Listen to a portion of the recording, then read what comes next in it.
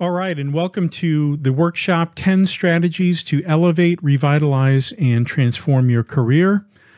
Thank you for joining in today. We got a lot of great content for you, a lot of important content, so let's go ahead and just jump right in.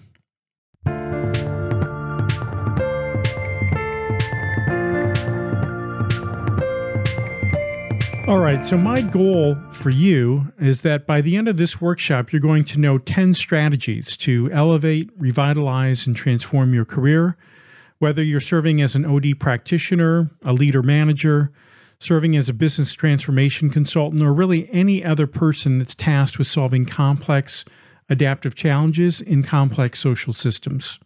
So who is this workshop for? This workshop is for you if you feel that you've stagnated professionally, feel stuck, and are questioning your next steps. This workshop is for you if you're feeling overwhelmed from a fast-changing world and seeking a true north. This workshop is for you if you want to feel more relevant and offer more impact and value to your clients and/or employer. This workshop is for you if you want to pursue more fulfilling work that you care about and enjoy. This workshop is for you if you need a way to increase your income by extending your knowledge, skills, and capabilities. And lastly, this workshop is for you if you're just simply looking to differentiate yourself from others to create a personal competitive advantage in the marketplace. All right, well, if you don't know who I am, let me go ahead and introduce myself. My name is Randall Scott, and I'm the founder and managing partner of Henosis Partners, a Dialogic-based OD training, education, and consulting firm that specializes in two things. One, we help facilitate organizational transformation through conversation. That's the consulting side of our business. And two, and maybe more importantly, we help OD change management professionals like you elevate, rejuvenate, and transform their careers to offer more, be more, and live more. Now, I have over 25 years of highly diverse experience serving in multiple different organizational improvement roles, and I've done this in 10 different industries, serving both as a management consultant and functional leader. I am also an award-winning author of 4 books, and my most recent book, Target Operating Model 2025, was published just a few years ago. For what it's worth, my educational profile includes a Master of Arts in OD and Leadership, a Master of Science in Management Information Systems, and a Bachelor's in Finance. I also have 10 different certifications, ranging from systems thinking to serving as an Agile Scrum Master, to change management, and to strategic foresight. Now, despite all this training and education, like you, I still have much to learn. Achieving mastery in any profession or pursuit is a lifelong endeavor. And so with that in mind, let's get started. All right, so there is one thing I want to discuss before we get started, and that is your story is my story. You see, I too have felt stagnated professionally, felt stuck, and questioned my next steps. I too have felt irrelevant, invisible, and isolated, that leadership felt my work lacked impact and value. I too, like you, want to offer more, make a greater contribution in the world, feel good about my work. I too have a desire to earn more, to live the type of life I always dreamed of and hope to live. I too want to differentiate myself, to present a unique personal offering in the marketplace. And I too have felt the overwhelm in adapting to an increasingly complex, volatile, and fast-moving world, seeking a true north to guide my efforts. Well, stay with me. In the next 90 minutes, you will learn 10 strategies that I applied to elevate, rejuvenate, and transform my career. Strategies that I know can help you too. So let's begin.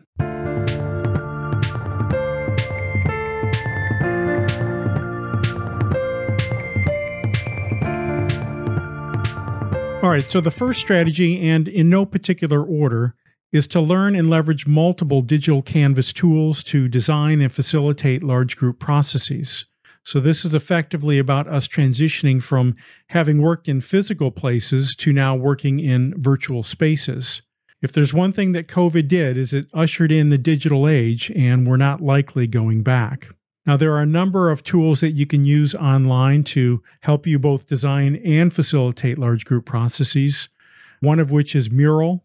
Perhaps you've used that tool. Another one similar to Mural is Miro, also a great tool.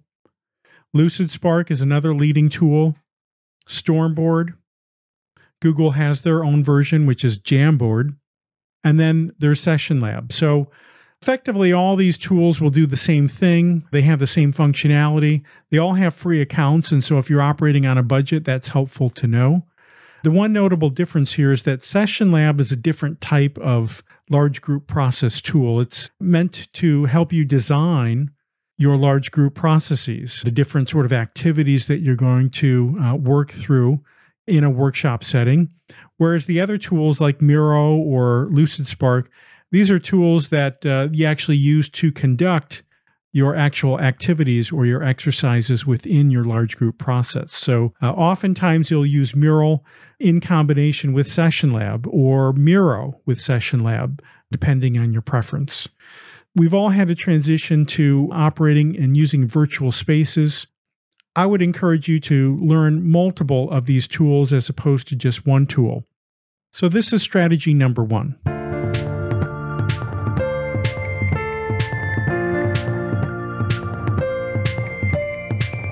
The second strategy is to adopt a hybrid OD approach to your practice and work.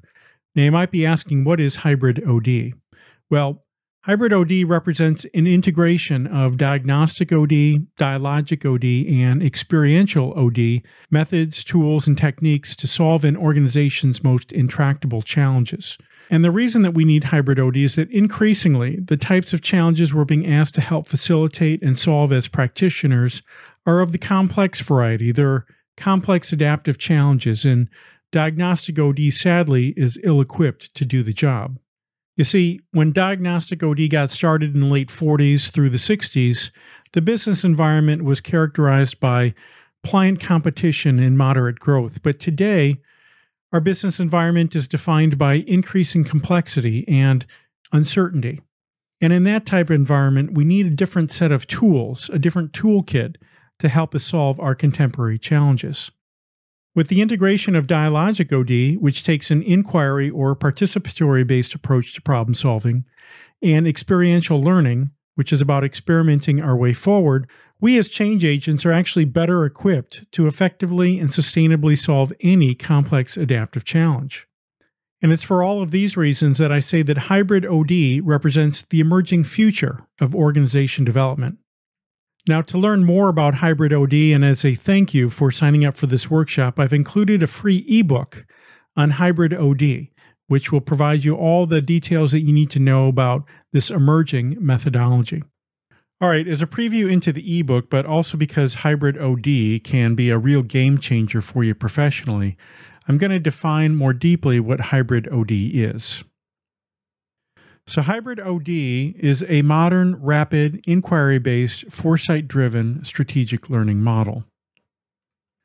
Now let's understand what each of these components of the definition mean.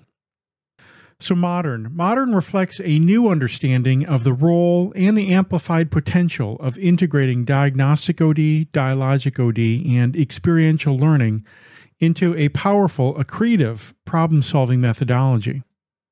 Rapid represents the experiential sequence of hybrid OD and is reflective of the iterative method. So this is Agile or the Scrum method, whereby self-organized innovation teams are delivering value every 2 to 4 weeks via pre-planned sprints.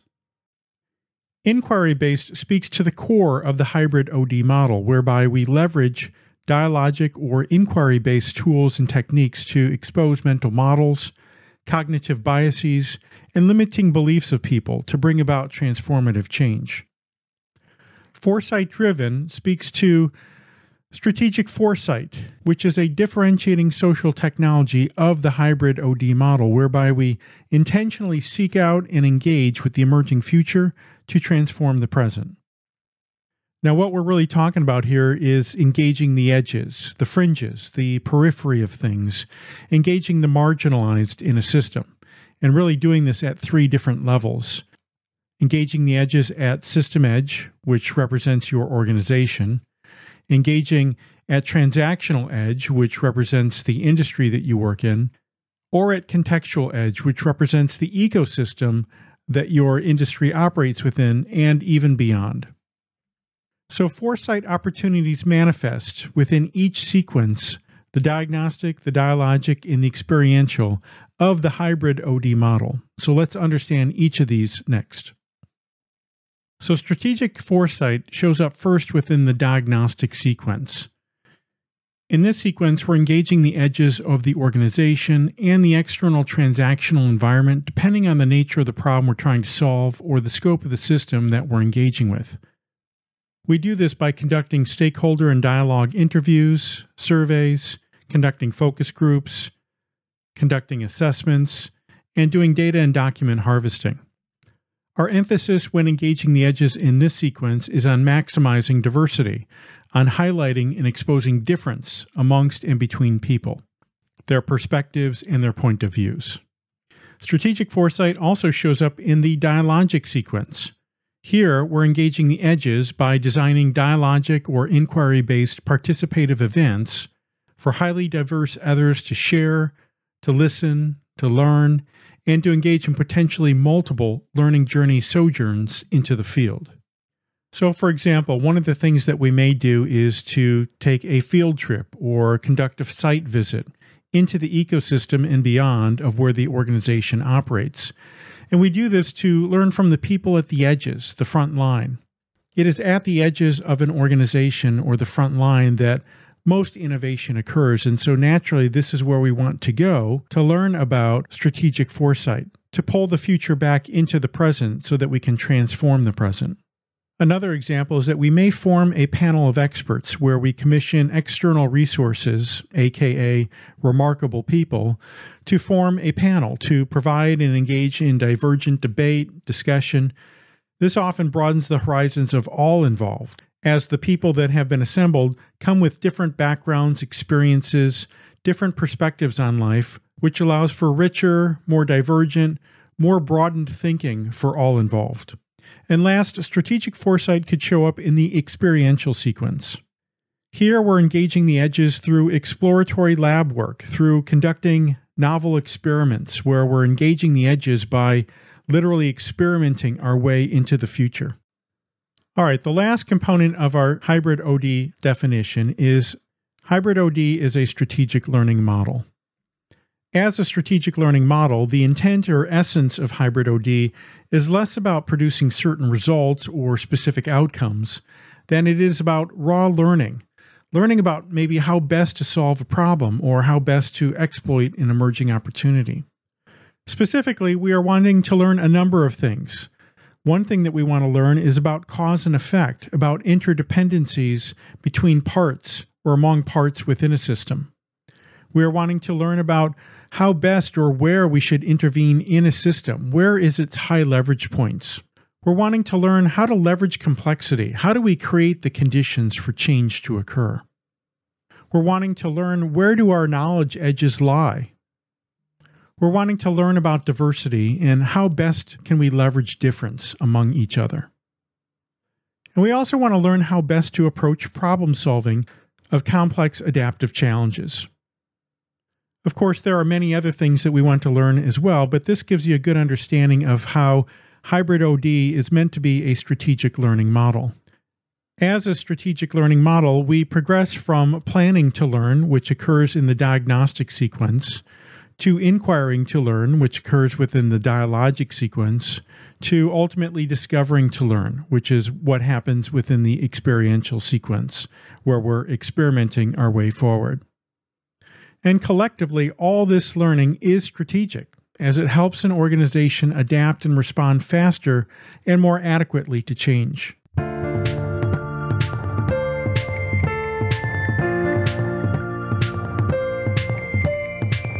All right, a third strategy to elevate, revitalize, and transform your career is to initiate and embrace a follow the energy approach to bringing forth the new. One thing that we have to acknowledge today is that we are operating in tuna-like conditions of turbulence, uncertainty, novelty, and ambiguity. And what is demanded by those conditions is that we have to adopt a just-do approach versus waiting to be told what to do. And for most of us, this represents a comfort zone issue.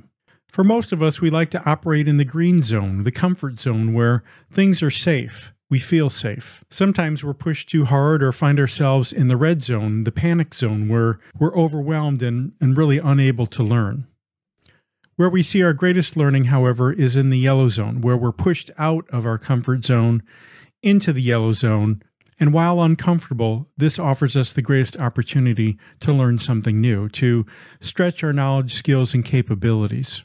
And what I mean by follow the energy is that we need to follow our own energy, our own instincts, and those of others that might follow or have the same instincts we have to pursue the new, to try something new, something novel. A good example of this is Darcy Winslow, who is the managing partner of the Academy for Systemic Change and who worked at Nike for over 20 years. And while she was there, she led Nike's advanced research department, where she adopted a just-do approach or attitude to investigating and later changing the composition of materials used to produce Nike shoes, and in the process inadvertently ignited the global sustainability movement, the effects of which are still rippling out today. Following the energy is about you approaching what's important and interesting to you, and also having the flexibility to engage others in directions where they want to go, not holding hard or fast to a particular predefined agenda, but simply letting the energy determine where one or a group should go.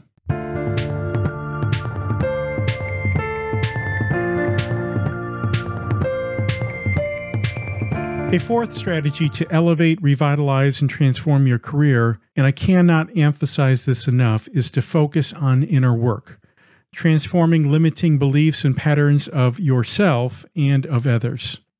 So what is required to understand the inner you? Well, the first thing is that you need to understand your mental frame, or as I like to say, your lenses of life. You need to understand the components of your mental frame. That is, the assumptions, the beliefs, the values, and the expectations you have about things in life, and which ultimately determine what you see and how you think, act, and feel about happenings in your life.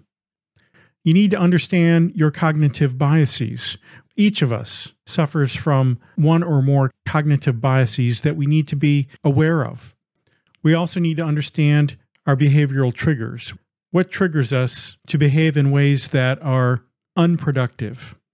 And we also need to understand the thinking process itself, of how thoughts just simply arrive in the brain and our response to either acting on those thoughts or not. As I mentioned, there is a need not only for you to understand you, but also to help others understand their inner world as well. You see, how you show up when facilitating complex change events and how others show up to participate in those change events ultimately determines the extent to which a complex adaptive challenge gets solved or not. Developing an awareness of the inner you and leveraging such awareness in your daily work is a profoundly difficult habit to establish. I know, as I've been working at it for the better part of a decade, and I still have issues with maintaining my awareness of the inner me.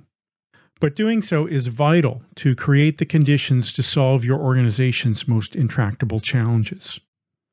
All right, as inner work is difficult to understand just in terms of words, I've created an illustration that I think will help illustrate what it is I'm trying to convey.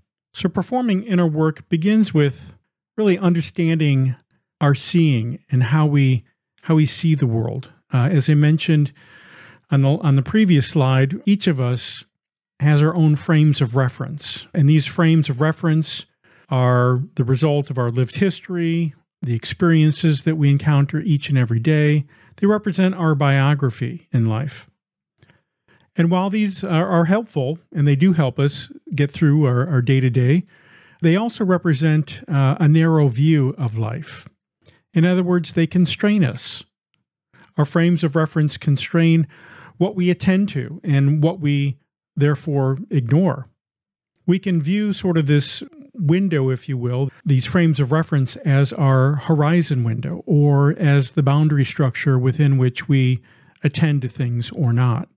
Anything that lies outside of that horizon window or boundary structure represents cognitive blind spots for us.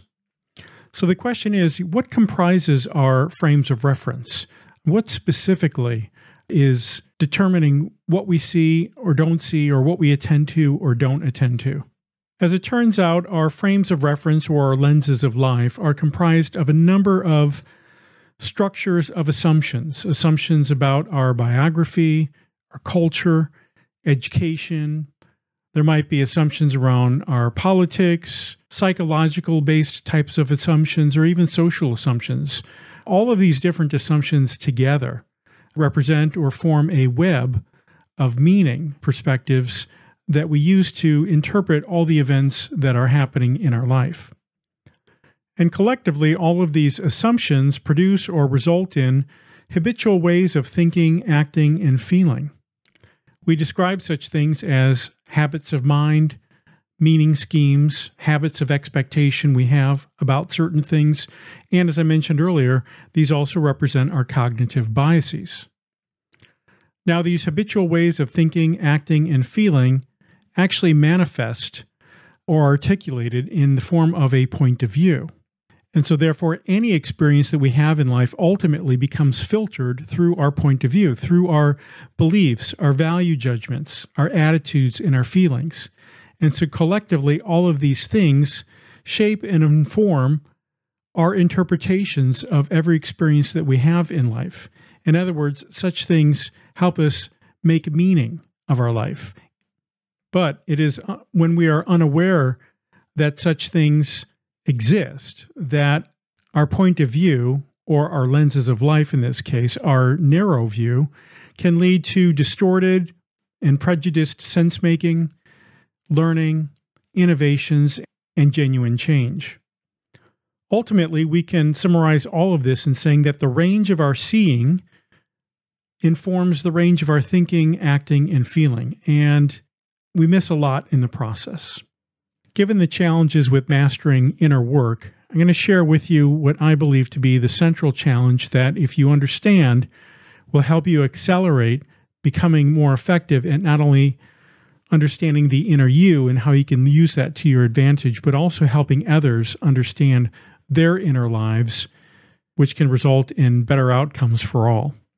So the main challenge for each of us is that we need to have the ability to suspend our thinking and acting in the moment. But to do this effectively, it requires that we also understand the stimulus response challenge. You'll notice in the illustration to the right that in between stimulus and response is space.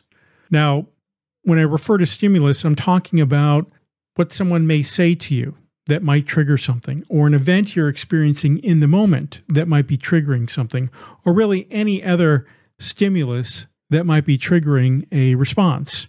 And your response is simply that. It's how you're responding to the stimulus. Now, the challenge that each of us faces is that the time between stimulus and response is literally a fraction of a second. Oftentimes, we just respond. We're not thinking at all. And for many of us, myself included, this is where you can get into trouble, where you're triggered by what somebody says or by something that's happening in the moment, and you result with a response that is unproductive, that deteriorates the situation further.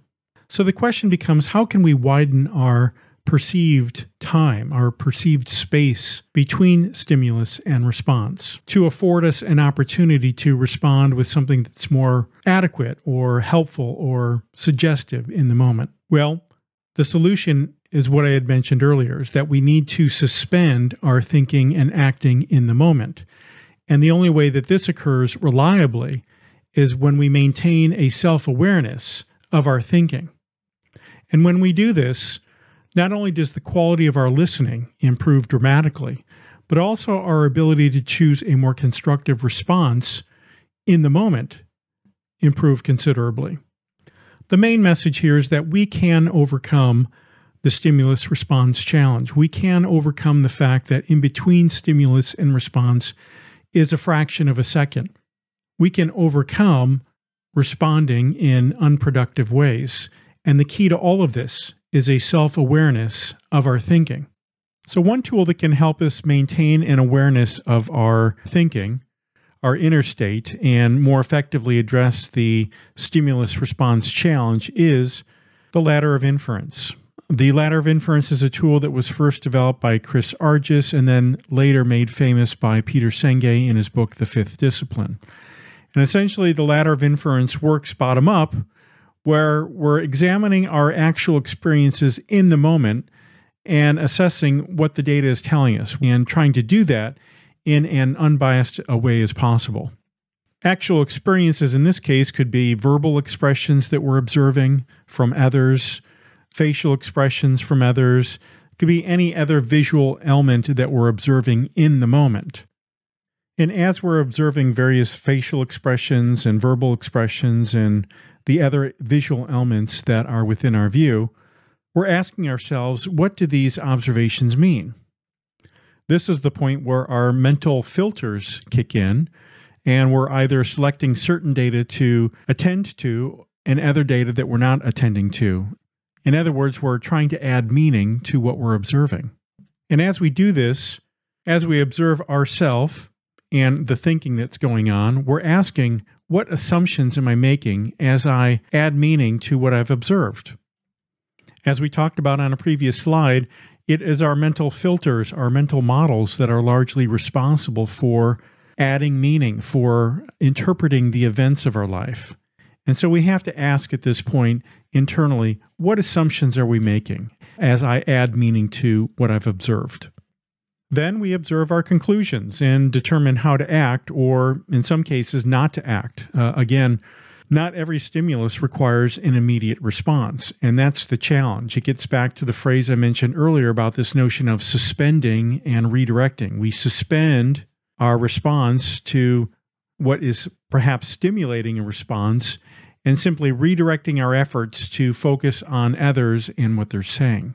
And it's this pause that allows us to ultimately respond in more constructive ways than perhaps we might do without first thinking about our thinking. The key in using the ladder of inference tool is that we need to remain unbiased, as objective as we can be as we mentally traverse the ladder, from observing the actual experience at the bottom of the ladder to the actions we may or may not take at the top of the ladder. To the extent that we keep the ladder of inference in our mind as we engage and converse with others, it provides us an opportunity to widen our perceived space of time. It allows us to respond with more constructive replies.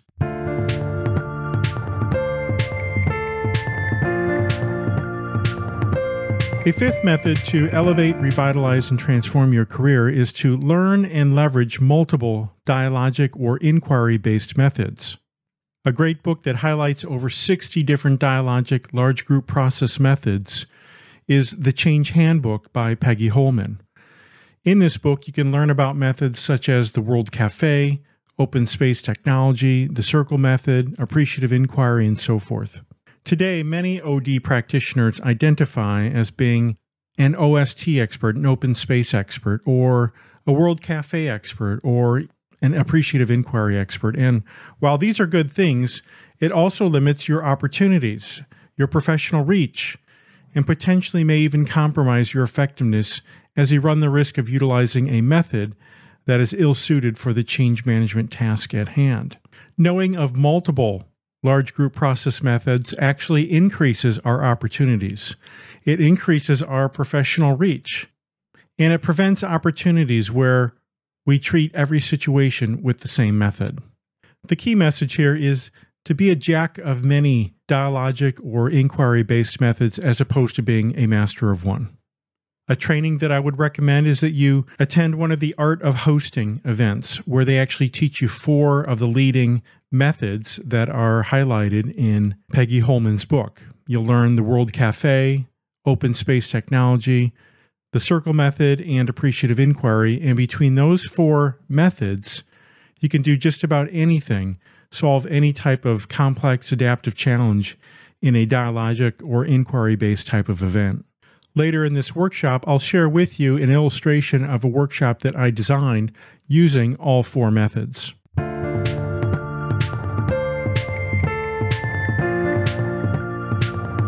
A 6th method to elevate, revitalize, and transform your career is to be strategic, to integrate a strategic frame in all that you do. In a recent survey I conducted across multiple OD-related LinkedIn groups, over 50% of responding practitioners, a sample size greater than 100, indicated that leadership in their organization viewed their work and/or organizational contribution as either non-strategic, that is, below the radar, or limited to just HR or people-related tasks. Personally, I found these results both constraining and disappointing.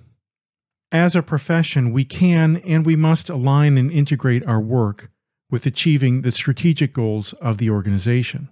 Doing this will result in several benefits for both the organization and for you as an individual, including feeling better about yourself and the work that you do because the perceived value is that you're providing strategic or mission-critical work, and that there's true line-of-sight visibility between performing OD work or change work and achieving the larger or broader organizational goals.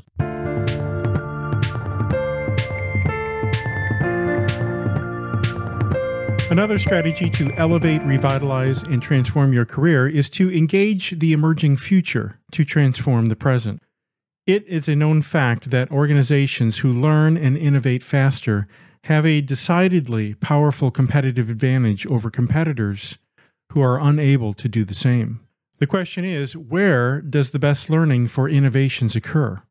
In a word, they occur at the edges. So what does it mean to engage the emerging future to transform the present? Well, I'm going to share with you an illustration that will walk us through the 3 different levels in which that we can engage the emerging future. The first level is to engage organizations at their edges. And what this illustration is trying to convey is that at the edges of an organization, we often find the skunk works teams, the innovation groups, the frontline staff, of course. This is where local innovations are occurring.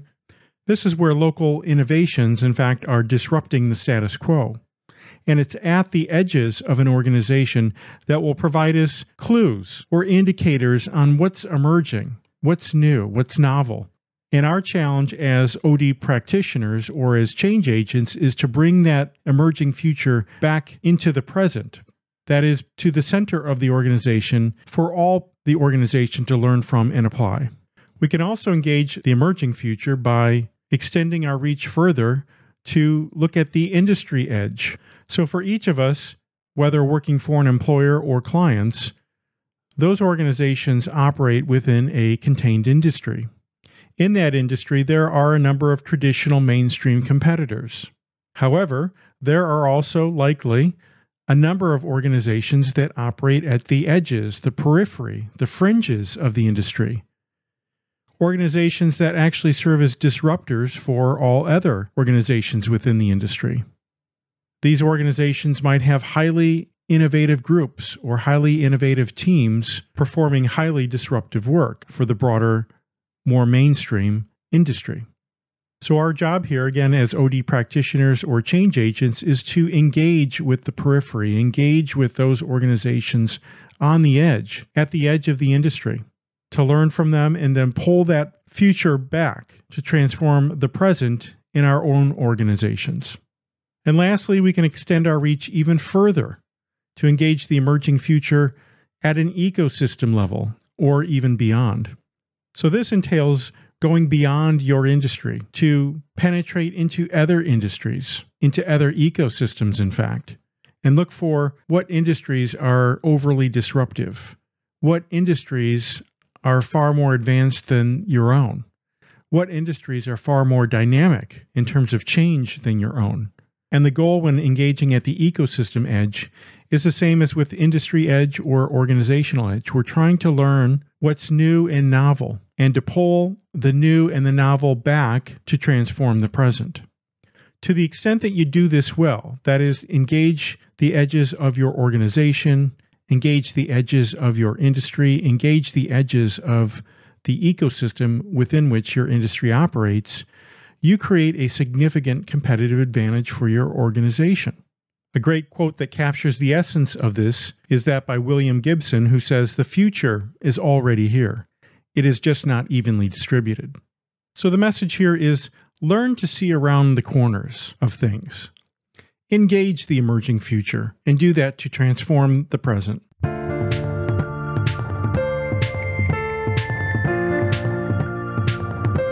Another strategy to elevate, revitalize, and transform your career is to pulse faster, leveraging the iterative method, aka the Agile Scrum framework. The Agile methodology has its roots in IT or information technology, but its application is universal. Let me share with you a little bit more about Agile and how it can apply to the work that you do as an OD practitioner or as a change agent. So the question is, why Agile? Well, for one, today we are operating in an Industry 4.0 world, which is quite different than how it used to operate as an Industry 3.0 world. If you're interested in learning more about Industry 4.0, I'd recommend that you read the book The Fourth Industrial Revolution by Klaus Schwab, who is the head of the World Economic Forum. So what is Industry 4.0? Well, it can be characterized as three major shifts that are occurring. To begin with, the world is becoming increasingly globally connected. And this is occurring through two major movements. A movement of the Internet of Things, where all things are connected. That is, all devices are connected, from your phone to your TV to your microwave to your house to even your car. The other major shift connecting us globally is the Internet of Services, whereby everything we do, from banking to shopping to obtaining our groceries, is connected now through the Internet. Another major shift occurring is the integration of cyber with physical systems. And we see this in medical devices where nanochips are being inserted into the human body to provide diagnostic data to help with diagnosing conditions and informing certain treatments. We see the rise of self-driving cars today. It is not too much of a stretch to think that 5 or 10 years from now, we will all be experiencing self-driving cars in our major cities. And there are smart factories which have been around for the better part of a decade or more, where they employ not humans to produce products, but yet robotics. And then there are several underlying technology trends that are driving all the above. Trends such as big data, cloud computing, digitization, and automation through AI and machine learning technologies. So all of these things collectively tell us that we have shifted, that we have moved from Industry 3.0 to now Industry 4.0, which is characterized by all of these things: being globally connected, cyber-physical system integration, and these emerging technology trends. All of these things suggest that we need to approach our problem solving differently, that we need to operate more quickly, more effectively than we have in the past. This is what Agile, or the iterative method, was designed for, to help us pulse faster. Another reason for why Agile is that the pace of innovation is rapidly accelerating. If you go back to the 1400s, when the printing press was first introduced, we can see that the pace of innovation was quite slow in terms of major innovations. We see that the telescope did not come until 200 years later in the year 1600. And then another 150 years before we saw things such as the steam engine or the telegraph. We saw the rise of cars around the turn of the century, the year 1900, the introduction of the telephone. Then we see even greater advances or innovations such as the man on the moon in the late 60s. It is at this point that we see a dramatic rise in the pace of innovation, a tremendous acceleration in innovations across the globe. From the microprocessor to cell phones and DVDs, to new social technologies like Google and YouTube and Facebook, to innovations bringing us right up to current day, such as the driverless car and now even delivery drones. So the pace of innovation is rapidly accelerating. And this trend also suggests that we should move to more of an iterative or agile change framework.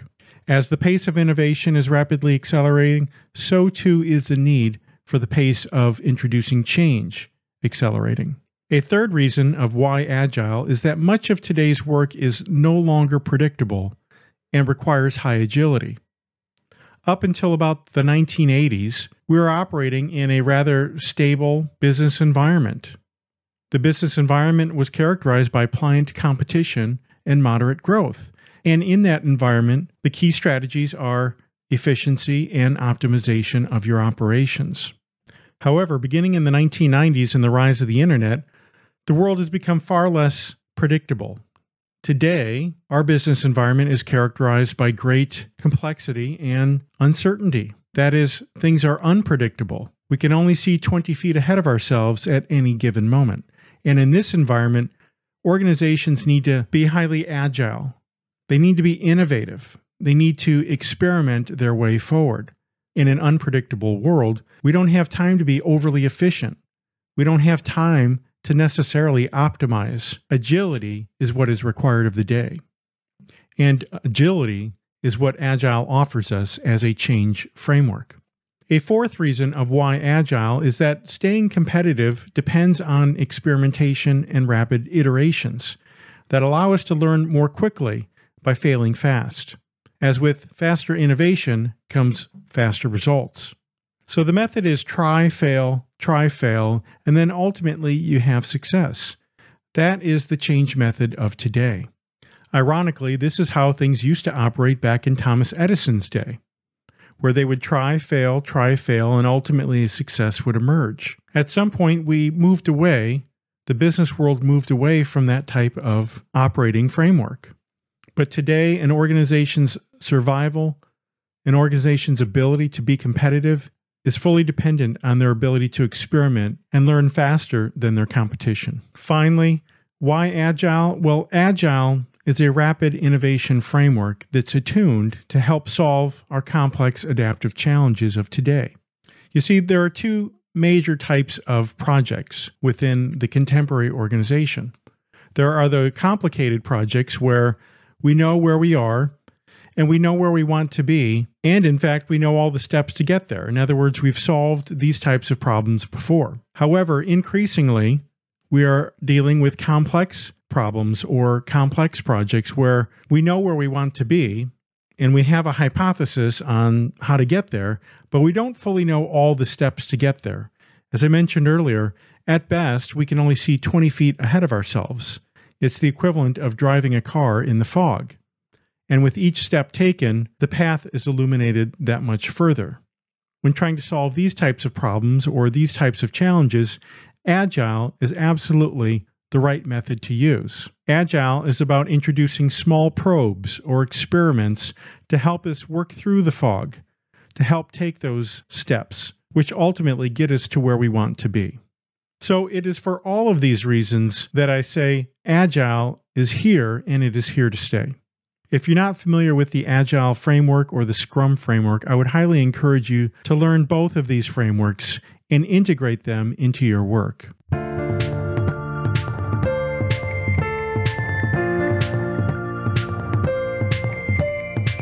All right, another strategy to help you elevate, revitalize, and transform your career is to leverage complexity and create the conditions for change to occur versus trying to make change happen. This is a mistake that change makers often make, which is that instead of trying to create the conditions for sustainable change to occur, they try to force change. They try to make it happen. And when we try to make change happen, the change is often less effective than it can be, and it certainly is not sustainable long term. So I'm going to share with you through illustration what it means to create the conditions for change to occur. So for our purposes, we're going to start with the assumption that we have a goal to solve for a complex adaptive challenge. And to solve for a complex adaptive challenge, it often requires new learning, certain types of new innovations, and certainly new patterns of behavior. And in order to get these types of outcomes, it requires a new approach. It requires an approach whereby we're looking to influence or alter the mental models of people in the system, their assumptions, their values, their beliefs. And so the way that we do this is that we bring agents, ideas, and events together. Agents in this regard refers to the people within the system. Ideas are their ideas, and the events are the dialogic-based or participatory-based events that we create to bring people together. Together, agents, ideas, and events represent a complex adaptive system, or CAS. Now, for a system to see itself, for a system to get to a point of changing its behavior, we need to bring the system into the room. And we do that, as I mentioned earlier, by bringing a number of diverse agents or system actors into the room that represent the entirety of the system. So all voices, all perspectives are represented. And by bringing the system into the room, what we're essentially doing is intentionally orchestrating complex conditions that will result in tension, conflict, uncertainty, disruption, and even turbulence.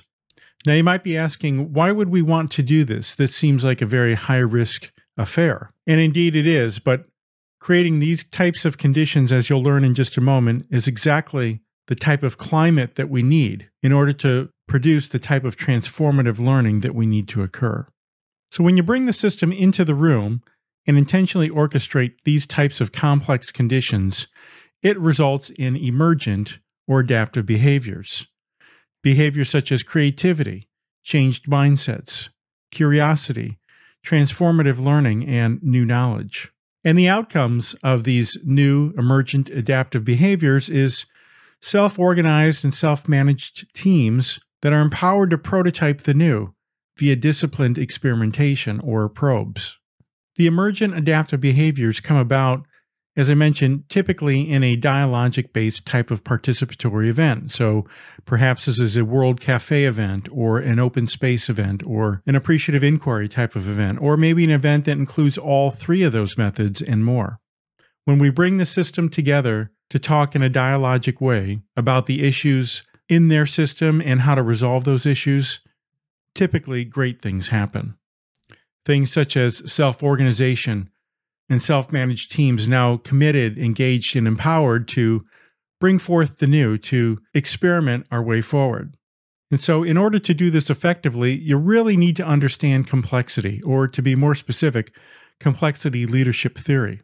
We need to understand complexity to, number one, create the right conditions to catalyze nonlinear emergence in adaptive behaviors.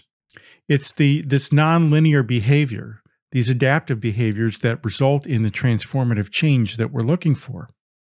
In addition to that, we need to understand complexity to manage the tension, the energetics of the group, that is, to hold the container.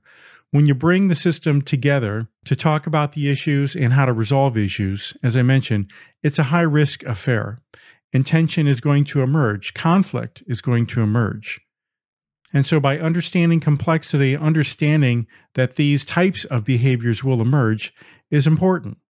It's important for you as the facilitator to more effectively hold the container. And lastly, we need to understand complexity to facilitate adaptive outcomes, the things that we're looking for, like innovation, learning, changed mindsets, and new narratives. All right, so with this as a backdrop, let me share with you on the next slide more details on how we actually create the context for transformational change to occur and the mechanisms by which we realize that transformational change. All right, with having looked through a visual of how to create the conditions for change to occur, I'm going to now walk you through a bit more detail on how specifically we actually do that. All right, to create the conditions for change to occur, it begins with us intentionally orchestrating a certain context. And the context is complex in its own right. So the context that we're wanting to orchestrate includes establishing asymmetrical interactions, that is, interactions that have different sort of power structures to them. So this would be the equivalent of bringing a senior executive and frontline staff together in the same workshop to work together in solving the organization's complex adaptive challenge. As we do this, we would also make sure that we are dealing with an interdependent situation, such that in order to solve a particular problem or challenge, it requires one person working with other people. That is, no single person can solve the problem unilaterally. To solve the problem, it requires a number of different actors working together with a shared intention to achieve a common goal. Another aspect of our context that we're looking to create is to maximize the amount of diversity, and specifically cognitive diversity and demographic diversity. Both forms of diversity are important. This type of heterogeneity, in fact, is the key to bringing forth transformative learning, to bringing forth great innovation. It's the difference amongst us that serves as an asset as opposed to the problem. Another aspect of our context that we're looking to establish is to focus on an adaptive challenge. Adaptive challenges by default are very difficult to solve. We're not quite sure of what the root issues are or necessarily how to solve them. And so it does require bringing a large group of diverse people together to solve that type of challenge. So we're wanting, in this particular context, to be addressing an adaptive challenge. We're also wanting to structure the context such that there are dynamic connections, exchanges, and interactions that are occurring amongst and between people. It's these various connections and exchanges and interactions that actually lead to the emergence that we spoke about on the previous slide. We're also wanting to establish a form of containment. We want to create a container for the system to come together, be in a room, and try to solve their complex adaptive challenge. Creating this container or establishing this containment is a form of the next type of context that we're trying to create, which is to purposefully introduce internal and external constraints. An internal constraint could be, as I mentioned, just creating a container for people to come together, and it's that containment that creates a constraint, a positive constraint, to help force transformative change to occur. An external constraint could be an example of certain conditions or goals that have been set forth by the senior management of an organization. And lastly, we're wanting to establish a certain amount of psychological safety, a sense of community within that particular context. And so all together then, all of these elements form the context that we're intentionally trying to orchestrate. And the reason that we do this is that in creating this context, it produces a specific type of environment or climate. The climate that we're trying to create is one where there are autocatalytic dynamics occurring. So to say it in different words, there's conflict and there's anxiety. Conflict and anxiety can be tools of change as opposed to being things that disrupt change or prevent change from occurring. In this particular context, we are wanting to leverage conflict and leverage anxiety as actual tools of change. Also in this climate, it's going to be characterized by a dissipation of tension. When you bring a system together in a room that has different perspectives and point of views, again, echoing back to the maximizing diversity comment earlier, there's going to be tension. Tension of these different perspectives and point of views colliding with one another in the course of the dialogue.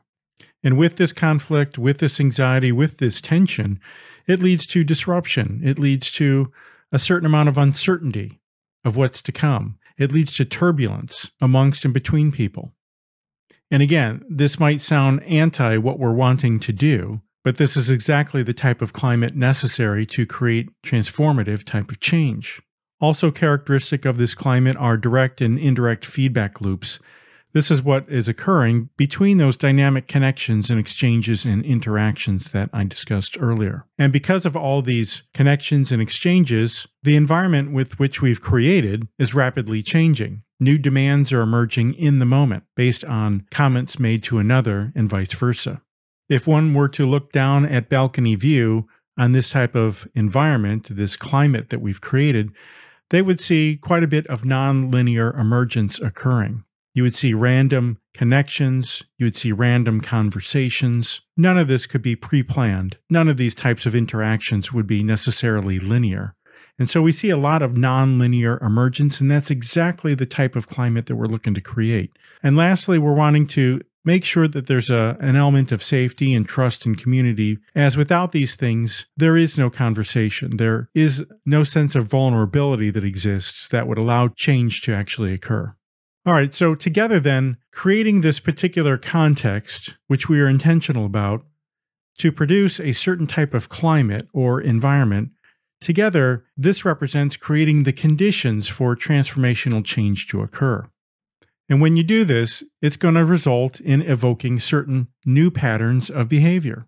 Patterns, I might add, that are necessary, that we're looking for to help ultimately realize our desired outcomes.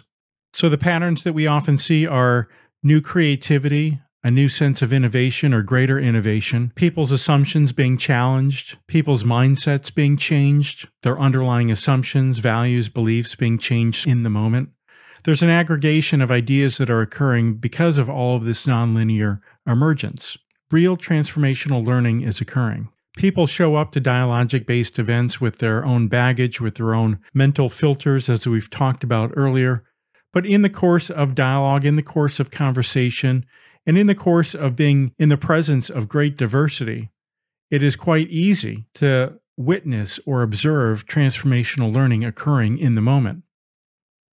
We also see patterns of new narratives or generative images occurring. We see a self-reflection or awareness that people are experiencing sort of in the moment, a self-reflection of their own thoughts, their own thinking.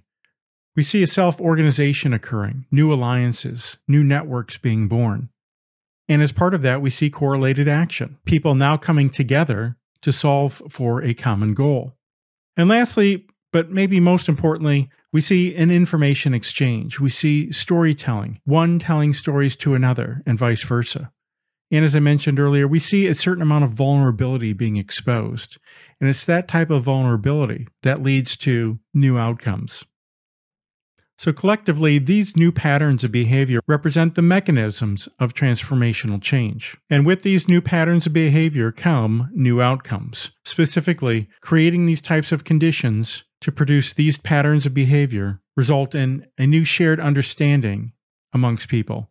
It results in a shared intention of where to go, of how to address the complex adaptive challenge. It results in aligned actions amongst people. And unbeknownst to all, we're transforming relations in the process. Transform relations, in fact, is the most enduring aspect or part of creating the conditions for change to occur.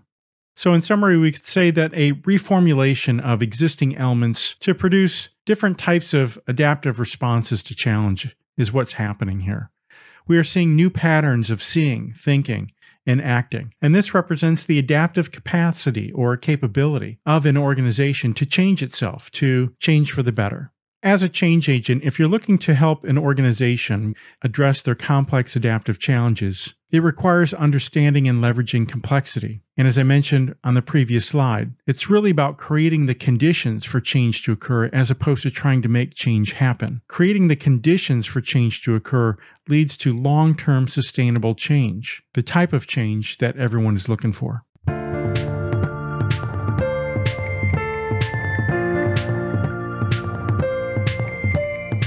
All right, a 10th strategy to elevate, revitalize, and transform your career is to reimagine yourself, to elevate your professional identity from where you are, whether serving as an OD practitioner, a change management professional, or a business transformation consultant, to where you really need to be, which is to be a system leader.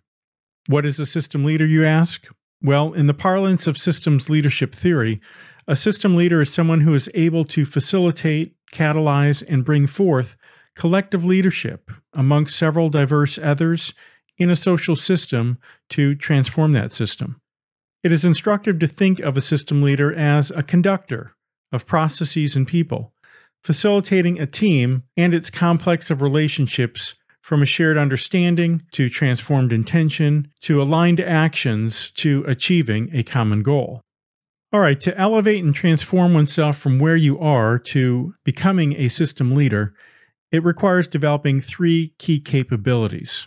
The first key capability is to have the ability to convene and engage several diverse others from across the system. In other words, to expose difference in a system, to get all to see the larger system in the various points of views and perspectives that comprise the system. And the reason we want to develop this key capability, as we've talked about earlier, people often show up to workshops or meetings with their own narrow points of view, their own lived histories or mental frames. And so our job as system leader is to get others to see difference in a system. Not only see difference, but appreciate difference. To get all to see the various points of views and perspectives that comprise a system from end to end. A second capability to develop is to create the ability to foster reflection and generative dialogue amongst a diverse group of people. This also includes having the skill to create containers, container building, in addition to managing the disruption and emergence that naturally occurs when you create these complex conditions. Having the ability to foster reflection and generative dialogue amongst a group of diverse people is how we catalyze systemic change. It is how we bring forth change. And the last capability to develop is to develop the ability to help individuals, teams, and the broader organization to vision and engage with and co-create the future by transforming the present. All right, so now that we've introduced the 3 key capabilities to elevate yourself to become a system leader, let's unpack each of those capabilities individually to understand what are the developmental focus areas. In other words, what do I need to do to create each of those 3 key capabilities? All right, capability number 1, the ability to see the larger system. So what are the developmental focus areas to develop this capability? Well, the first focus area is to learn about systems leadership theory. A core element of systems leadership theory is adopting a systems thinking orientation, essentially to see and work with wholes. And the reason this is important is that, as we've talked about earlier, typically people show up to workshops or meeting situations with their own baggage, their own mental models, their own ways of seeing and thinking that often leads to very narrow views of the broader end-to-end or the whole. And so our role as systems leader is to help them see the whole and to work with wholes, to work with the whole of the situation. As I like to say, you need to become an advocate for the whole. Another developmental focus area is to learn about ecosystem thinking or to adopt ecosystem thinking. Essentially, what this is about is extending one's seeing and thinking beyond just one's context to consider the periphery of things, the outer edges, the margins of not only your organization, but the industry that you work in, and even the ecosystem within which that industry exists. Getting an organization or a group of people to think beyond their own context often leads to breakthrough transformation. And it's for this reason that you, as systems leader, need to develop your own ecosystem thinking awareness to help others do the same. The third developmental focus area is to understand organization design. Part of the ability to see the larger system is to have the capability to design the larger system. As the majority of us focus our work at the organization level, it's important to understand the different design frameworks to help us design the whole of an organization's structure. And there are a number of leading frameworks out there, from the 7S model to the Burke-Litwin model to the STAR model. Each of these models focus on designing the whole of an organization. And so in that regard, learning about organization design does help us create the ability to see the larger system, in this particular case, the organizational system. Another developmental focus area to develop the capability of seeing the larger system is to learn about scenario planning. If you're not familiar with scenario planning, it's a practice that developed in the 60s and considers both macro and micro forces to construct plausible stories of the future. And we develop these stories of the future to help, in effect, transform the present. The value in learning about scenario planning is that it forces us to consider all the macro and micro forces that might impact our organization. And in considering all of those forces, by default, it broadens everyone's horizon, both the one actually doing the work, that is, constructing the scenarios, but also all those involved in reviewing the scenarios, in considering those stories. And so in learning about scenario planning as a discipline and bringing this to your organization, it helps everyone, both yourself as the facilitator, the practitioner, and all others to see the larger system. So collectively then, learning about systems leadership theory, learning about ecosystem thinking, learning about organization design, and learning about scenario planning all collectively will help you develop the capability of being able to see the larger system. This represents the first key capability of becoming a system leader. Capability number 2, the ability to foster reflection and generative dialogue. So what are the developmental focus areas to develop this specific capability? Well, the first developmental focus area is to understand dialogue, to understand the dialogic method. Dialogue, as it turns out, is the superordinate skill to master to get others to engage in a dialogic way, which, as hopefully you've learned throughout this workshop, dialogue really is the basis for solving all complex problems. Only when people decide to come together to share their stories, to discuss the issues, to learn of each other's perspectives and point of views, and then later to think of different solutions to address those issues. Only when we do that can we solve our complex adaptive challenges. And dialogue is the underlying practice of making all of that happen. So learning dialogue and the dialogic method, this does indeed represent a superordinate skill to master. Another developmental focus area is to learn about both diagnostic and dialogic OD methods, tools, and techniques. Both forms contribute to creating the conditions for generative dialogue to occur. Wherever you are in your career, whether you're serving as an OD practitioner or a change management professional or business transformation consultant, I would encourage you to learn more about both the diagnostic and the dialogic OD methods, tools, and techniques. Doing so will only bolster your ability to foster reflection and generative dialogue in others. Another developmental focus area is to learn about large group process methods in facilitation. So large group process methods are the mechanism by which we engage diverse others in a dialogic discussion. And we do that by purposefully or intentionally designing and facilitating large group change processes. So when I refer to large group process methods, I'm referring to those that you are probably already familiar with, like the circle method, appreciative inquiry, open space, or the World Cafe.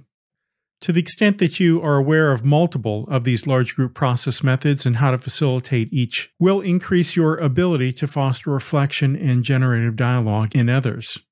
Yet another developmental focus area is to learn about reflective journaling. Knowing of and teaching others how to use a reflective learning journal is key to developing the discipline to engage in personal reflection and to deepen learning. Most people that I meet in a workshop setting are not active journalers. That is, they do not have a discipline of engaging in reflective journaling. And this might be perhaps your story as well. In either case, learning of reflective journaling, both for yourself and for others, is going to be necessary to develop this particular capability. Another developmental focus area is to learn about cognitive psychology. So this is really about knowing of the cognitive biases that affect all of us and that show up in workshop settings. Each of us suffers from numerous cognitive biases that we're often unaware of. And when these biases show up in a workshop setting, it often leads to unnecessary conflict and diminished results. So learning of cognitive biases will not only help you as the facilitator, but more importantly, it'll help guide a team to actually engage in a meaningful, generative dialogue and flow. So another developmental focus area is to learn about complexity leadership theory. Earlier, we talked about the importance of leveraging complexity and embracing uncertainty as key to creating the conditions for transformative change to occur. I could modify my earlier statement to say that complexity leadership theory, or leveraging complexity, is also vital to create the conditions for generative dialogue to occur. And so what is really needed here is for each of us to adopt a complexity-informed mindset, to adopt a complexity-informed design and approach to our work. Learning about complexity leadership theory can help us better facilitate a generative dialogue of others. Another developmental focus area is to learn about mindfulness, or to embrace the discipline of mindfulness. Mindfulness is about developing the capacity to maintain an awareness of both self and others in terms of one's seeing, thinking, and behaving. And being aware of such things, especially one's thinking, is critical to engage in an effective dialogue with others. Personally, I have found this to be the most challenging of all the developmental focus areas, as maintaining awareness can easily come and go. The challenge, as we've talked about earlier, is to maintain that awareness in the moment on an ongoing basis. To the extent that we maintain our own mindfulness, our own awareness of self, and help others do the same, determines the effectiveness with which we will be able to engage in a reflective and generative dialogue with others. Yet another developmental focus area to develop the ability to foster reflection and generative dialogue is to learn about social constructionism and sense-making. It is important for you to understand that each of us suffers from one or more cognitive biases, and so there is very little of anything in life that we can be truly objective about, as our biases get in the way. And this is where social constructionism and sense-making become relevant, where in learning these two things, you understand that our reality, in fact, is actually socially constructed, moment to moment, interaction to interaction, and person to person. And understanding that this is how reality is actually created addresses the big why of needing to engage in dialogue with others, as it is only through engaging in dialogue with others that we actually create our reality. Another development focus area that actually feeds upon social constructionism and sense-making is to learn about participative narrative inquiry, or P&I. P&I is about learning about each other's perspectives and point of views through storytelling, through the telling of stories, or a sharing of narratives. Storytelling, as it turns out, is the gateway to authentic connection and change with other individuals. It is also the way in which that we introduce our own personal sense of vulnerability into a situation. And it's this vulnerability, more often than not, that serves to crack the nut, that serves to deepen the conversation to a level where transformative change is able to occur among individuals and broader groups. Like all the developmental areas we've already talked about, P&I is vital to fostering reflection and generative dialogue in others. It is an ancient practice that's been practiced for thousands of years, and being skilled in its use can only help you as a facilitator of large group processes. It can only help you in developing authentic connection and change with a diverse group of others. And the last developmental focus area to develop the capability or the ability to foster reflection and generative dialogue in others is to learn about how to actively listen to another human being, in addition to learning about how to ask strategic questions or powerful questions. I think of active listening and strategic questioning as sort of the yin and yang of dialogue. With active listening, we learn of others' points of view. We learn about their perspectives, and with strategic questioning, they in turn learn of ours. So these 10 different developmental focus areas collectively will help us develop the capability or the ability to foster reflection and generative dialogue in others. Capability number 3, the ability to vision the future. So what are the developmental focus areas to develop this capability? Well, the first developmental focus area is to learn about experimentation, to learn about how to design experiments. As it states here, knowing how to design and conduct experiments, including using an experimental record sheet, is vital to solving complex adaptive challenges. Earlier, we talked about hybrid OD, and one of the key sequences of hybrid OD is the experiential sequence, where we're actually conducting experiments. Experiments, as it turns out, is how we actually solve complex adaptive challenges. With complex adaptive challenges, as we've talked about before, we can only see 20 feet ahead of ourselves at any given moment. Hence, the only way forward is by conducting experiments, about taking one step at a time. And with each step taken, the path is illuminated that much further. Another developmental focus area that goes hand in hand with experimentation is to learn about and leverage the Agile method, to learn about iterative development. As I just mentioned, solving complex adaptive challenges is emergent work, and we can only see 20 feet ahead of ourselves at any given moment. Hence, to make any progress, we must iterate our way forward. We learn from that iteration, and then we repeat. Although Agile, as we talked about earlier, got its start with information technology or within IT, it is a universal practice that can be applied really to solving any types of challenges or problems, especially those that are of the complex variety. Another developmental focus area to help us vision the future is to learn about strategic foresight, or edge work. As it states, engaging the edges of your organization, your ecosystem, and beyond is vital to ensure all perspectives are heard and represented. We do this to surface different patterns or ideas and breakthrough innovations that are simply not accessible to individuals working alone.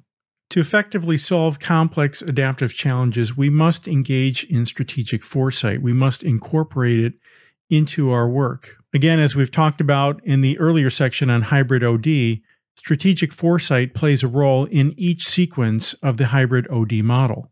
In the diagnostic sequence, we leverage strategic foresight to engage the edges of our organization, the industry in which we operate within, and the ecosystem within which the industry itself operates within, and even perhaps beyond.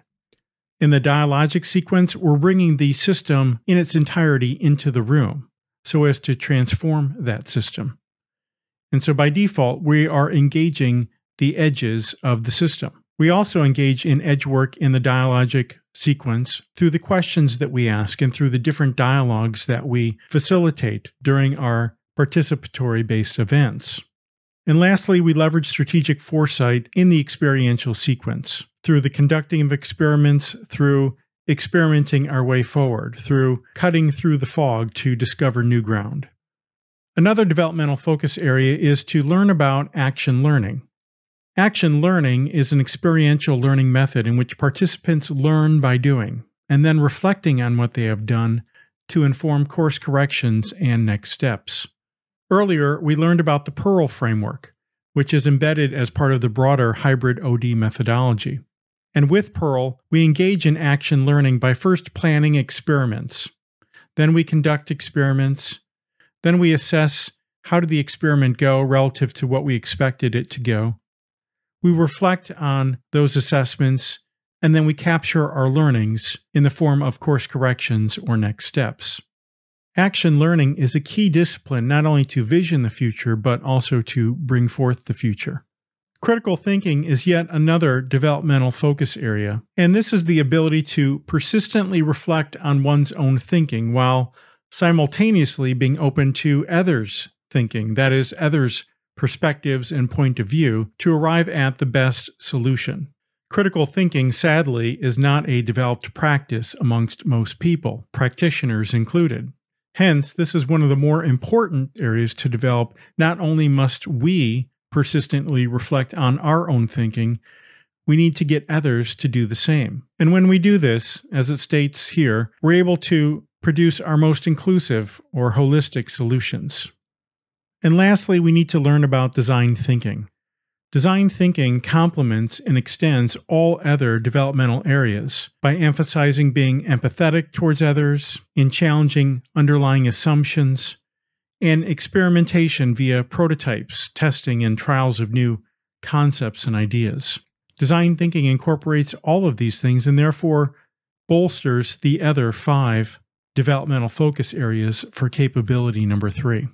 And so collectively, these 6 developmental focus areas will help you develop the ability to both vision and co-create the future.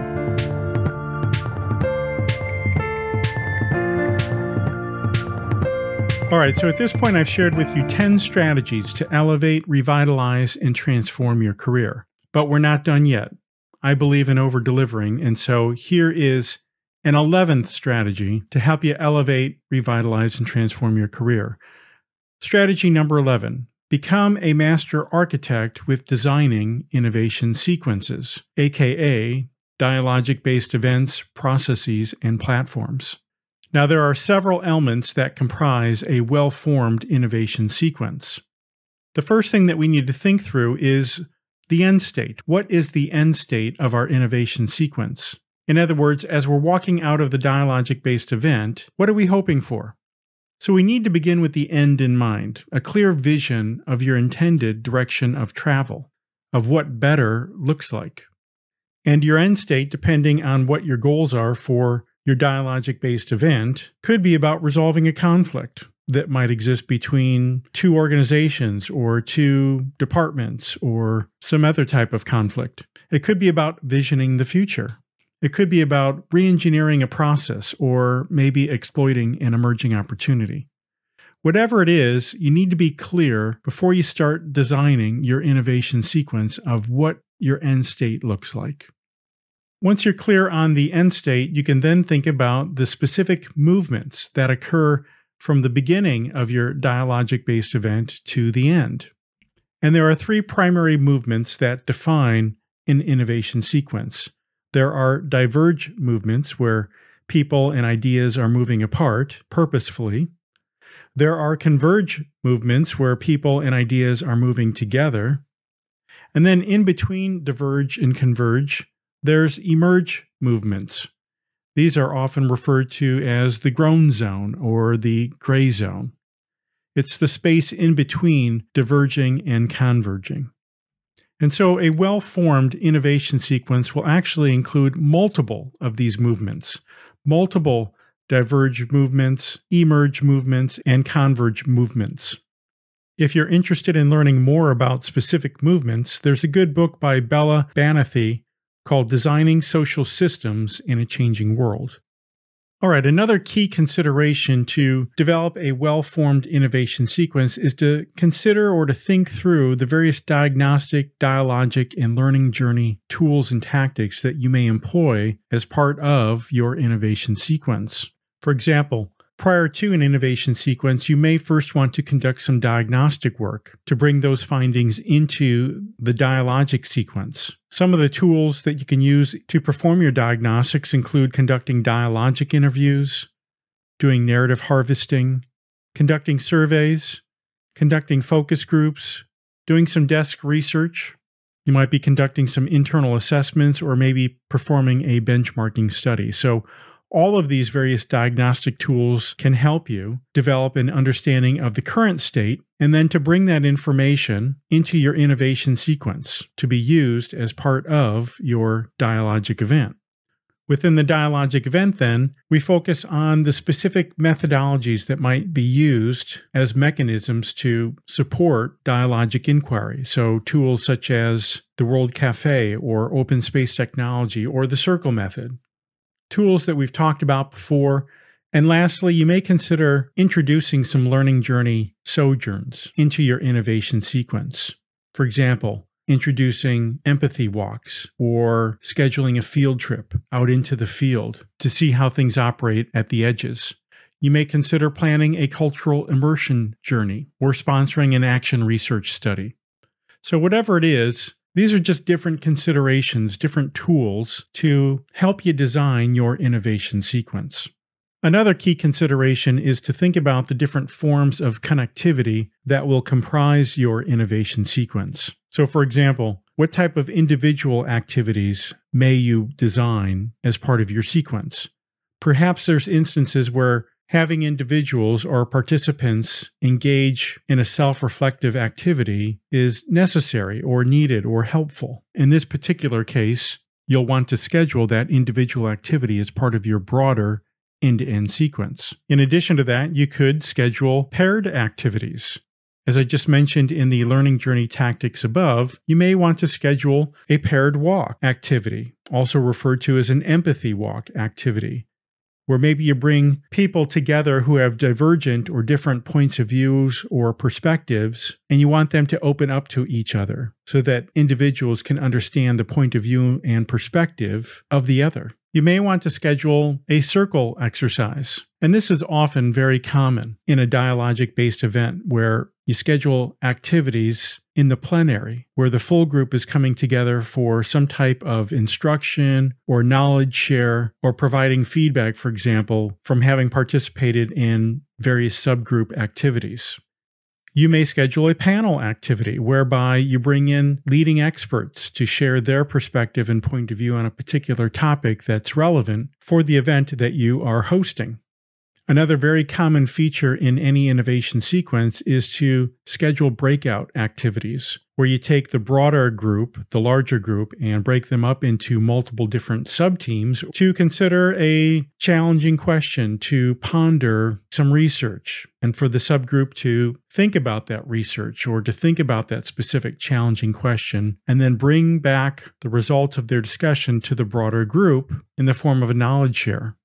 Similar to breakouts is to schedule station type of activities. These are often very common when you're leveraging the open space technology method, where each station represents a breakout of some different topic or idea for people to consider based on their interests. The use of stations is also very common in designing innovation sequences.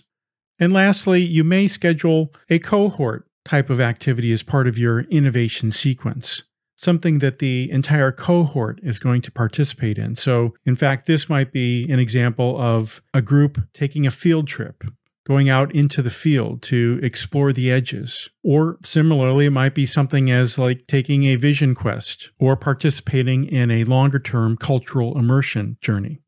So as you think through your broader end-to-end innovation sequence, you need to be thinking about all these different forms of connectivity: individual activities, paired activities, circle or full plenary activities, panel discussion, breakout activities in the form of small table gatherings or station gatherings, and cohort activities.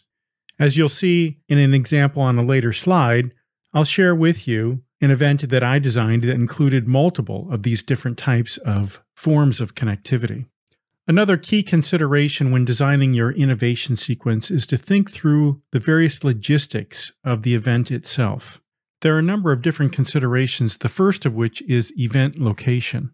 If at all possible, I'd recommend that you conduct your event off-site from the organization itself and, if possible, in a serene, quiet location that would allow for hard thinking to occur. A second consideration is room arrangement.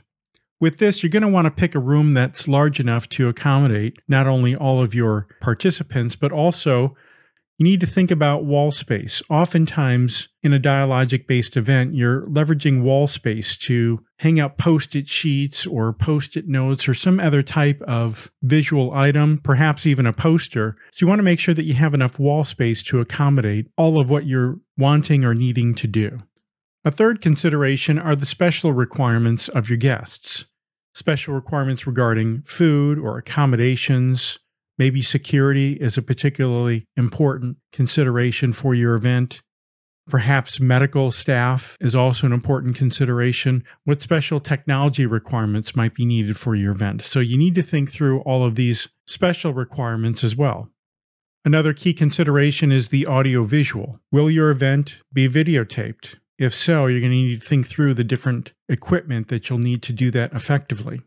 Will it require a special team with different knowledge, skills, and capabilities to just focus on the audio and visual?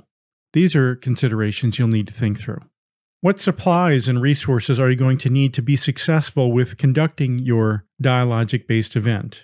The typical items of large post-it note sheets, smaller post-its, markers, pens, things of that nature. You'll need to think through all of the various supplies and resources to make your event a success. You'll need to think about the duration and the cadence of your event. So is your event a one-day event? Is it going to span a day and a half? Will it be a 5-day event? Or perhaps it's a multi-day cascading event that will take place over several weeks or months. So you'll need to think about the duration and the cadence of your event up front. You'll need to think about the extracurricular activities that you may want to schedule as part of your dialogic event. For example, maybe conducting a field trip or planning some type of cohort vision quest, for example. These are things that you're going to want to consider and plan for well in advance of conducting your event. And lastly, you want to think through the documentation requirements for the event. What do you need to bring into the event in terms of documentation in the form of a pre-read? How are you going to capture the content of the event in real time? And what might be the outcomes of the event in terms of documentation? Maybe perhaps a report that will be produced. These are also considerations that you'll want to think about as part of your broader end-to-end innovation sequence design. All right, so let's go ahead and try to summarize all of the various components that comprise your innovation sequence. As the previous slides have indicated, we design innovation sequences by integrating multiple different parts to form a more important whole. And we begin with the end in mind by thinking about our end goal. What is it that we're hoping to achieve with our innovation sequence? Then we consider the various movements, the various diverge, emerge, and converge movements that will make up our event. How do we sequence those various movements in a way that will achieve the outcomes that we're looking for? What learning journey, tools, and tactics are we going to leverage throughout the dialogic event, including what diagnostic tools might we employ pre-event to capture our current state understanding and bring that knowledge, bring that content with us into the dialogic event itself? What forms of connectivity will support and drive the various strategic conversations that we're wanting to trigger amongst meeting participants? And finally, what logistics do we need to think through to ensure our event is successful and that it's well received by all the various attendees, participants?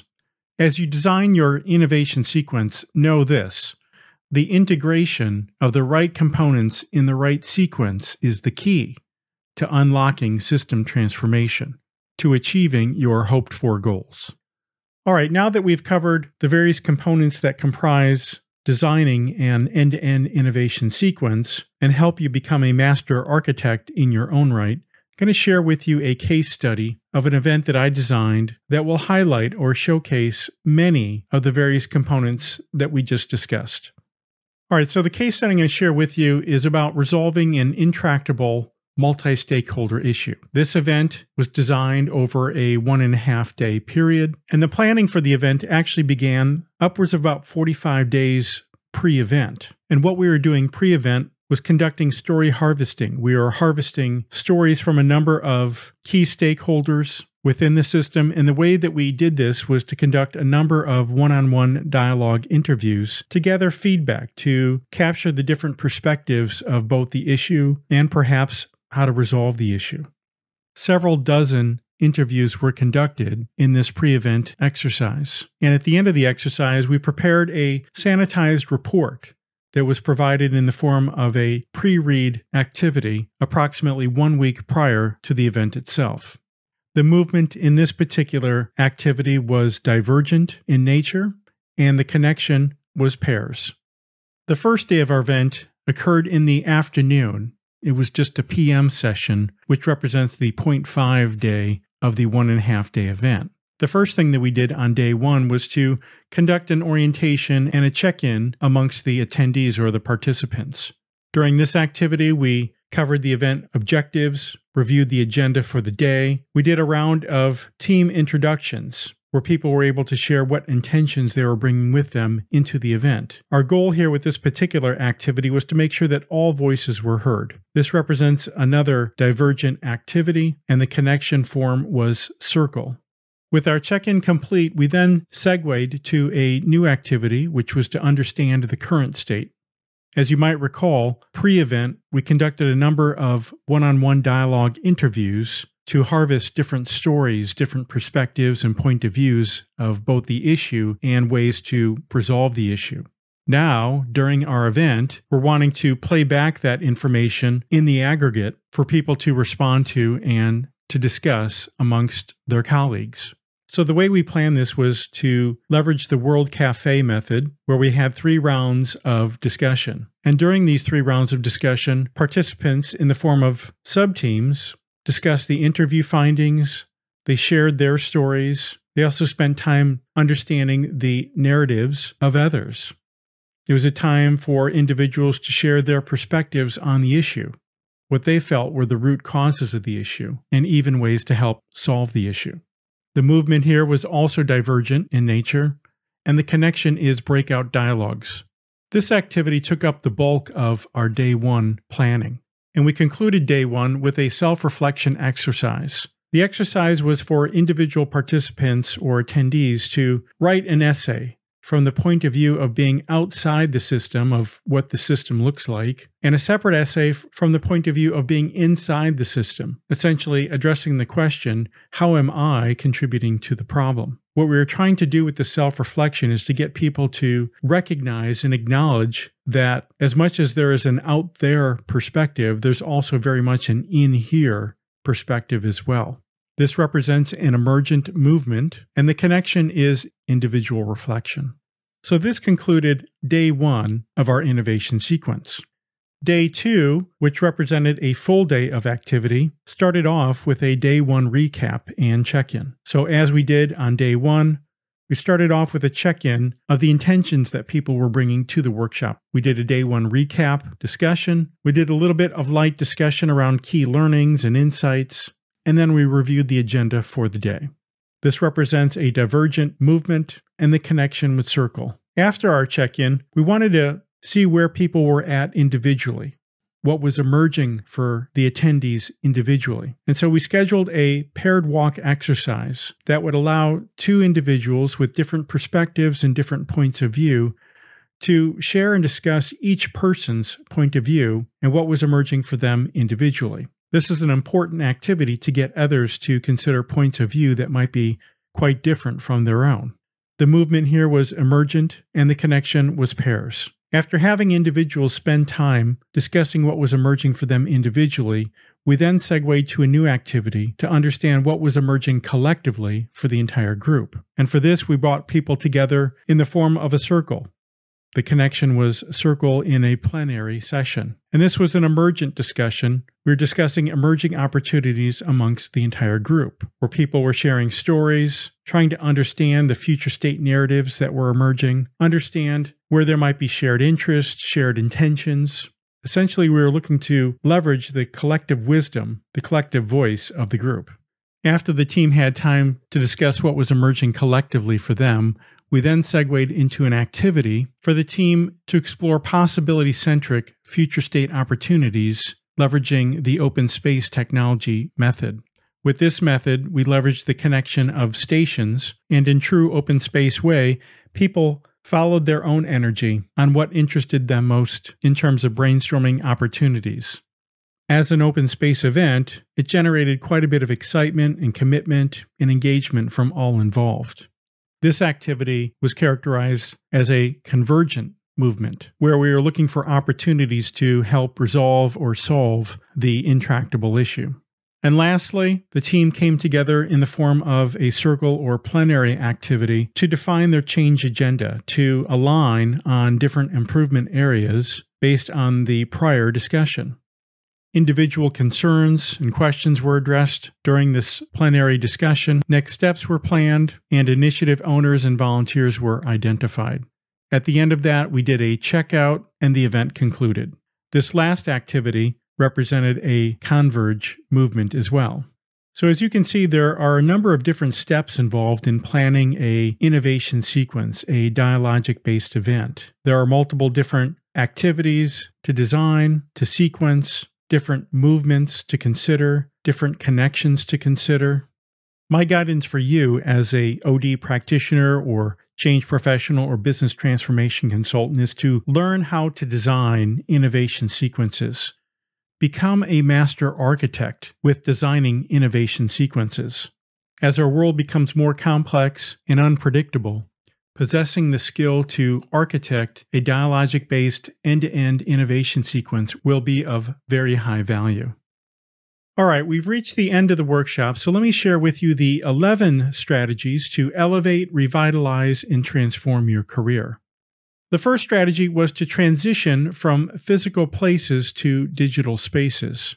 Learning and leveraging multiple digital canvas tools to design and facilitate large group processes will only serve you professionally. The second strategy was to adopt a hybrid OD approach to your practice and work. You might recall hybrid OD is about integrating diagnostic, dialogic, and experiential OD methods, tools, and techniques to solve our most intractable organizational challenges. Hybrid OD represents the future of organization development, and so knowing and leveraging this methodology can only serve you going forward. I would encourage you to read through the Hybrid OD ebook that was provided to you as a gift to participating in this workshop. The third strategy was to initiate a follow-the-energy approach to bringing forth the new. We are operating in tuna conditions today. Turbulence, uncertainty, novelty, ambiguity. We see it every day. Getting out of your comfort zone and adopting a just-do approach can only serve you in the future. Our fourth strategy was to focus on inner work to transform limiting beliefs and patterns.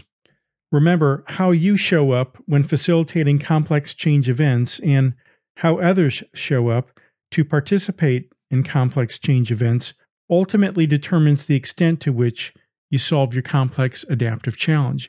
And it's for this reason that we must focus on inner work. The fifth strategy was to learn and leverage multiple dialogic large group methods. As I mentioned, you may want to consider attending one of the Art of Hosting events where they teach you 4 of the leading large group methods: appreciative inquiry, circle method, open space, and the World Cafe.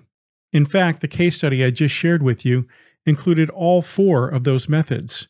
I leveraged appreciative inquiry. During the diagnostic sequence, we were collecting or harvesting stories in the form of one-on-one dialogic interviews. And then during the day-and-a-half-long event, we leveraged open space, we leveraged the circle method, and we leveraged the World Cafe. Learning and leveraging multiple dialogic large group methods can only serve you going forward. The sixth strategy is to be strategic, to integrate a strategic frame in all that you do. To have leadership refer to our work as being non-strategic or below the radar, or limited to HR or people-related tasks is both constraining and highly disappointing. So it's up to us to integrate what we do to helping our organizations achieve their strategic objectives, to help them achieve their strategic goals. And to the extent that we do that, we feel better about ourselves and we feel better about the work that we do because our work is now perceived as being strategic, as being mission critical. A seventh strategy is to engage the emerging future to transform the present. William Gibson said it best where he said, "The future is already here. It is just not evenly distributed." I would highly encourage you to learn to see around the corners of things, to incorporate strategic foresight into your daily work, to learn how to engage the edges of your organization, the industry in which you operate in, and the ecosystem that contains it all. Not only is engaging the edges exciting and fun, you can help your organization learn and innovate faster, which could help them create a competitive advantage of the highest order. The eighth strategy was to pulse faster, leveraging the iterative method, aka Agile. We are operating today in an Industry 4.0 world, and in that world we need a rapid innovation framework that's attuned to help us solve our complex adaptive challenges. Agile is that tool. Agile helps us adapt to the rapidly accelerating pace of innovation today. Agile helps us adapt to the unpredictability that exists in the world today. And Agile helps us learn more quickly by failing fast.